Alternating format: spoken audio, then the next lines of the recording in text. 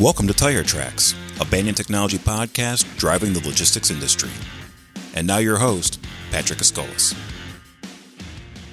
Hey everybody, this is Patrick Escolas, and we're here at the first ever Banyan Users Conference Connect 2022 at downtown Cleveland at the Hilton. And this is the first episode of Tire Tracks. We're making history with Banyan's first podcast, and I've been voluntold that I am the host. Couldn't be more excited, but I'll try to be. But really, I'm very happy to have Anne Reinke here as my first guest, and she had some awesome things to say just for our attendees here a few minutes ago. And Anne, first off, again, thank you for being here. Thank you, Patrick. I appreciate the invitation. This is summertime Santa Claus, in case you were wondering, and he's giving the gift of knowledge.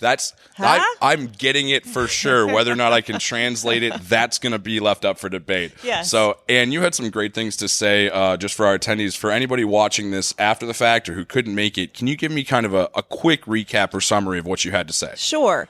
So, there's a couple phenomenons we've seen throughout the pandemic. Obviously, people are aware of the brokerage industry now. They didn't necessarily used to be. The supply chain became a brutal reality to a lot of people because they couldn't get the kind of toilet paper they were used to, or they couldn't bring their kids the gifts that they said that they wanted. So we are using that as an opportunity to try to make sure that people understand that we're bigger than we have been. Our industry has expanded, our industry has grown, and we've become more sophisticated. So we always work excellently in times of market dislocation. And of course, we've had a market dislocation for 2 years. But what our shippers have seen is that they can turn to us and rely on us just as in the ordinary course of events. And they want to, because we have access to specialized equipment, for example. We have relationships with drivers so that we can kind of magnify capacity, which was, as you know, in short supply over the last 2 years. And so we really are deemed a solution for those who may not have known about us as a solution before. And this is TIA you're talking about here, and I apologize for not putting that in the foreground, Sure. but TIA, is this, you kind of spoke to where you are now, kind of a pivot. Why did TIA come about in the first place? What was the reason for its beginning? Yes. So TIA, Transportation Intermediaries Association, we represent the brokerage industry, those who are 3PL professionals. And the origination of it was we wanted to have an organization that was best in class. So brokers, have had a storied history. They weren't always part of the transaction. They used to be an arm of the carrier. Okay. And they became a third party over the last 20 years. And so there were some commonalities of interest of people who wanted to have resources into how do they get to be better. Mm-hmm. Or if let's say they're starting a brokerage, they have a phone and a desk. That's not all you need. You kind of need to know more. So how do you get the education for that? How do you meet the people that you need to meet in order to expand, to scale your business? And so that the association started with those sort of small, necessary origins, and now have really become a network of individuals who want to be the best. And that's awesome because, to me, you say that started when brokerage was new and 20 years ago, but that seems so standard and like it's always been that way for someone like myself that's just about a year into the logistics space. How do you gain the insight on the industry as a whole? Is that something where you're just talking to each person, or where's that information coming from? Sure. So a couple different ways. We have a market report that we issue every quarter that's based on our member data about what is affecting them. So we've broken it out into intermodal, LTL, and truckload. Okay. And so we'll see what their volumes were, what their revenue was, and their margins, and how it is affected quarter over quarter. And so we have that every quarter. But what I'm trying to do is get more regularized data. So we have that same pool of members. They provide data. But I also want to know, all right, what are those members who aren't contributing? Okay. What are they experiencing? And so I talked to our membership team about how best to get that knowledge and harness it, because we are thought leaders in this space. And how can I talk about it? Let's say in a communications, if we're talking about the trends in the industry, I want to make sure that I'm reflecting the latest from our members. So we're working on that. Right. You can't be talking about a trend from 5 years ago when you're saying you're on the forefront of the industry thought process. That's right. So a few of the things that you talked about that I thought were big issues that kind of it resonated across. So was this the AB5? Can you pretend I don't know what that is? Because at a part of me, I got it from some of the context. Yep. But that's not something I've been keeping a finger on the pulse of. What is that whole situation? Sure. There?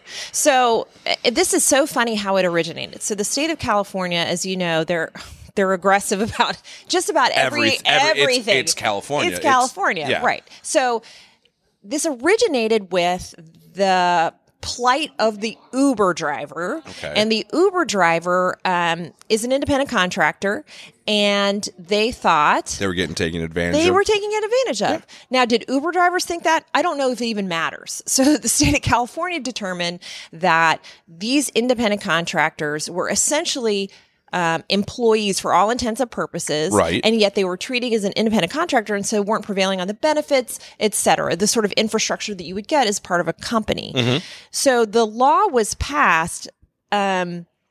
Unfortunately for us, there were unintended consequences, right? So there were industries that you wouldn't have even thought about who got swept up. Wording was kind of vague. It was vague. It didn't just say, "Hey, Uber, you guys, these are your employees." It was so vague. It was almost interpreted that a whole bunch of industries, including owner operators and motor carriers, could be swept up into it. And so that is what we found. Now, funnily enough, Uber got themselves exempted, of course, as did a number of industries. But I don't know. This sounds like policy, right there. Right, yeah. exactly. But the California Trucking Association brought suit against the state of California.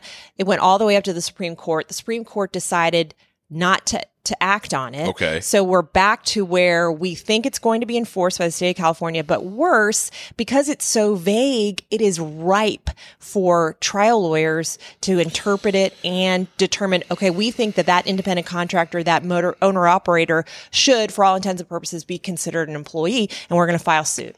So what does this mean to the logistics industry as a whole? Like that, I understand that. Does that just mean that there's going to be people that saying this isn't worth it for me to be an owner operator anymore, or there's going to be less of a pool to get resources from to move all these shipments? What does that mean? I think you're exactly right. I think it's going to have a direct impact on capacity, which is already a dear, right? Yeah. And so there are those in California who say, I don't want to get swept up into it, right? Or too much of a hassle. Too much of a hassle. They don't want to have the situation where they're going to have to comply with regulations, or they're going to have to somehow determine whether or not they're going to get sued.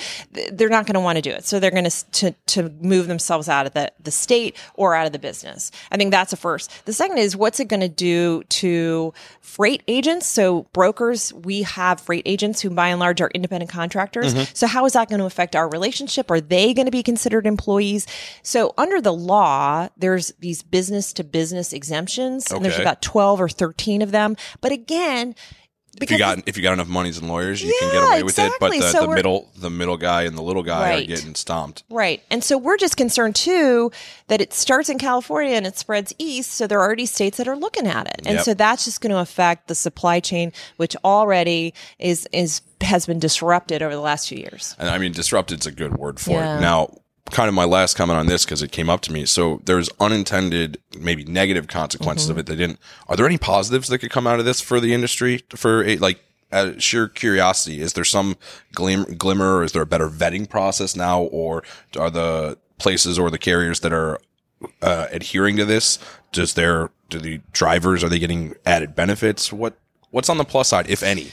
Gosh, I'm so used to being negative that it's hard to see the positive. But I guess I like to be devil's advocate, because I'm thinking both sides, because I don't know enough, either way. So I guess there probably are situations where there are owner operators who only have one shipper that they work for, or one larger carrier that they work for. So in that situation, sure, there could be a benefit to that person. But most of the owner operators have any number of customers or clients. So I don't know if there's that much of a benefit. Got you. The only other thing I think of is that there are those who are interested in opening up a brokerage arm as a way of dealing with this. And so potentially that means there are more brokerages, but we have to make sure that those people are doing it the right way and are ethical and all of that and know what the regulations are. And I'll just give a pitch for TIA for a second since I should. That's what we're here for. I mean, we already got Banyan everywhere else, so TIA can get some time. Yeah. So we are developing an independent contractor course precisely because we think there will be more entrants in the brokerage space as they try to navigate and try to figure out, all right, how can we get through this, or how do we actually make money out of this, or what can we do? And so we want to make sure that they do it the right way. No, and you were talking about some of the unethical things that can happen there, and kind of gets me on somewhere else we were talking about that you guys are playing as advocates for and that we talked about. So tell me about this again. 80,000 complaints and nothing getting done on kind of the double booking and these kind of illegitimate practices. Yeah. But recap that, because I thought that was really, that caught me immediately, because you hear about some of the things, see stuff on social media about, man, this is terrible. But that number and the lack of anything kind of blew me away. And I know that's something you guys are fighting for at TIA. It just seems so counterintuitive that there is a law that establishes what a broker is. Mm-hmm. There is a forum for people to complain when they think that law is being violated, right? The Consumer Complaint Database.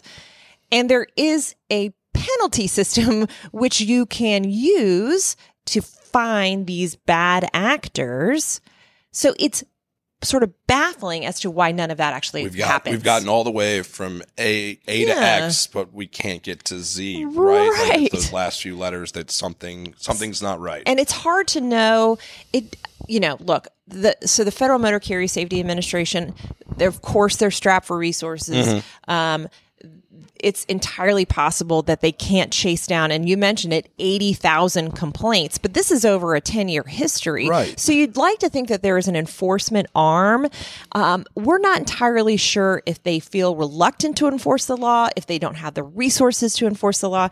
But look, the law exists. So you sort of think, well, the law exists. That's the first step. So surely and here we're self-interested in this, of course, because when you have illegal brokering, that makes brokers look bad, even if we're not implicated in the slightest. Right.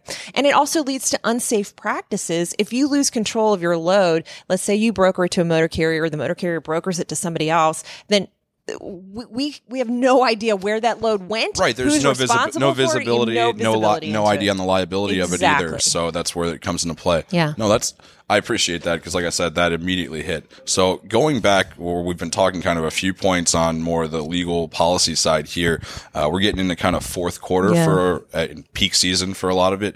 What is all of this? And I know you kind of have the finger on the pulse. What does that mean? What's a good way for the people in the logistics space to have a good fourth quarter, knowing all this? Well, you said peak season. It's been not super peaky, right? Right. That's why people are nervous. Yes, they are. And they should be, in the sense that if they're totally retail facing, this is something that should concern them. Because as you know, except for the auto space, inventories are, and we heard it today, are bloated. That's a great way of framing it. Mm-hmm. So we've got a bloated inventory for most of our retailers. So But it's somewhere bloated else than actually in front of us. Yes, that's fair. That's fair. I think there's still the market is still strong, demand is still strong. It's not as strong as it was. Okay. We're moving back to reality. 2 years has been unreal. So we're still capable of doing well. I would say this: our economists have said that, and what's wonderful about our industry is we are always nimble and pivot and whatever we can do to make sure that we are sort of serving our customers and serving ourselves. So they suggest the manufacturing is still a huge, strong growth output for our country. So if they can start diversifying their reach into not just retail shippers, but also manufacturing shippers, that can help soften the blow. And we're talking about fourth quarter, but I think that's going into 2023, which, you and I can talk about. But I think that that's something to think about is, all right, what do we see the trends are coming? There's still a lot of manufacturing output. There's still the trucks that need to be built. There's still any number of heavy equipment and machinery that needs to be built. So how can I get into those lanes? So it's really about diversifying not only the lanes, but maybe that source of revenue, that source of deals. Okay, that makes sense. I think that's something that Now, how would someone do that? Would they just go by networking? Would they pick up, do they go walk down the shop and say, hey, you're a manufacturer, I got a truck, let's go, Right. Well, so it's interesting you say that, because I think some of our folks, their sales cycle are much longer than you would anticipate. Mm-hmm. And they continue to work through these same shippers to get them comfortable with the idea of using the brokerage and how, if they've never used one before, or if that's not a client they've had in the past, how they can use us and what we can produce. So this is sort of related. One of our members has been for years in the pharmaceutical space. Okay. And over the last 2 years, got into vaccine distribution. Makes sense. Right. Ideologically, exactly. It's close. Yeah. And so how did he do it? Well, because he had access to the specialized equipment you need. For example, the vaccines, had to stay real cold. I was just say reefer equipment at that point. So he knew how to get that equipment and had a line on it. And so that's what I think, what we can do is, here's how we can showcase our advantages. So this is why you should use us. And in that particular instance, he had the relationships, he had the equipment, he had the specialized knowledge, and they said, oh my God, why would we do this any other way? Why would we try to chase down capacity ourselves when we can have our broker do it for us? So it sounds like, outside of the kind of logistics, it's not logistics knowledge, it's kind of all knowledge, because at some point everything's got to move, unless you're completely in the software space or that's something we throw about. We talk logistics, but really we're talking about everything. We're talking about medicine, manufacturing, commercial, and everything in between. So we've talked about it, and we've just discussed that we are talking about everything. But so we talked about fourth quarter, what they can do to kind of adapt for that. How disruptive the supply chain has been in 2022 and the year before, past 12 to 18 months. What does 2023 look like? Does it get crazier? What do we get a new normal? What are you and TIA? What does that look like? Yeah, I tend to think we saw what Brent Hutto said. Mm-hmm. We saw what Matthew said from Yellow. I tend to think it becomes a normalized market, which to those who started a brokerage in 2021 is going to feel like a depression, but I don't think it will be. I think it will be a more normalized market. That being said, I do think the retail space will continue to be challenged. And why? Inflation, right? Mm-hmm. The cost of goods. Right. We already know the real estate prices, because of interest rates, have slowed. And so what impact will that have on home building, for example, right? Like, wood and stone and blah, blah, blah, blah, blah. So, I think that's something to be concerned about and will have an impact, but I do think there is still a lot of demand out there, particularly manufacturing. I mean, that's got to be hopeful to hear for anyone listening to this, anyone in the space, because like you said, could have got it in this, like, this is great. And looking at projections, like, what are we going to do now? Right. So, and we've talked about next year. So what does 5 years look like for the space? I mean, with a lot of, they're talking about automation within some of the, self-driving trucks. We're talking about automation on the data side. What does 5 years look like from now? Just as a, what is your thought on that? Yeah. So it's interesting too. So 5 years from, we already have 27,000 brokers. I tend to think that we're going to get more, but I also see the impact of private equity, hedge funds who are interested in consolidation. They're interested in purchasing because they see a growing line of business that there is never going to not be a need for. So why wouldn't they try? And they already have. You see it all the time. Yes. Right? Yeah. And so some of our members, God bless them, they're trying to scale up and ultimately try to be an appealing purchase for those private equities. So I see, while continuous expansion, there is that level of, all right, there is going to be some consolidation there too. And that makes sense. It's not necessarily a bad thing. Right. I mean, it was kind of the Wild West for a minute there. Yeah. Good Lord. Right. No. And, but yeah, I like thinking about it that way because that's kind of where the natural shift. It's got to, if it went one way, then it's kind of got to come back. And I think, Brent Hutto said it, was like, we're not in this equilibrium is not what this industry is about. Right. And I thought that was huge. So we talked about present 5 years from now. If you got the venue, and I'm sure other people will put a microphone and a camera in front of you, but what's one message you have for everybody in the industry now? What's kind of a parting shot or a takeaway from anything and everything here? Well, I think that you want to strive towards continuous improvement, not just for yourself, but for your business. And the only way to do that is to stay current with the people who are in your space and the education that is out there. And how do you do that? Well, we have the resources. So we have meetings, and literally for the 3PL industry, those are where you get to meet the best of the people who have done maybe what you've already done and learn from it. And then you have education that we try to keep current. Like I mentioned, this independent contractor court, we're trying to look ahead. We're not just reacting to what is happening today. We want to look ahead. And it's incumbent on you, I think, if you don't stay current, you don't stay relevant, and then you lose business. And there's plenty of people out there who are happy to take the business from you. And then there was the one quote you gave when you talk about the TA and education. It's like, I learned that I don't know enough, right? That's right. That's right. And I think that's kind of where the starting point that you kind of need to get to, right? Yeah. Figure out what you don't know and figure out what you need to know real fast. Exactly right. And implement. Yeah, implement. Exactly. Well, Anne, it has been a pleasure talking to you. You have been our first victim on the Banyan podcast. And, Patrick, you did a nice job. Summertime Santa has got to do pretty well. The gift of knowledge. That's right. The gift Santa. of knowledge for everybody. Again, Anne, thank you so much. You. You made this easy. And thank you. We'll have a lot more episodes coming soon. Thank you. Thank you for listening to Tire Tracks. Watch for new episodes dropping monthly and subscribe on Apple Podcasts, Spotify, and other podcast apps. For more information about Banyan Technology, visit banyantechnology.com.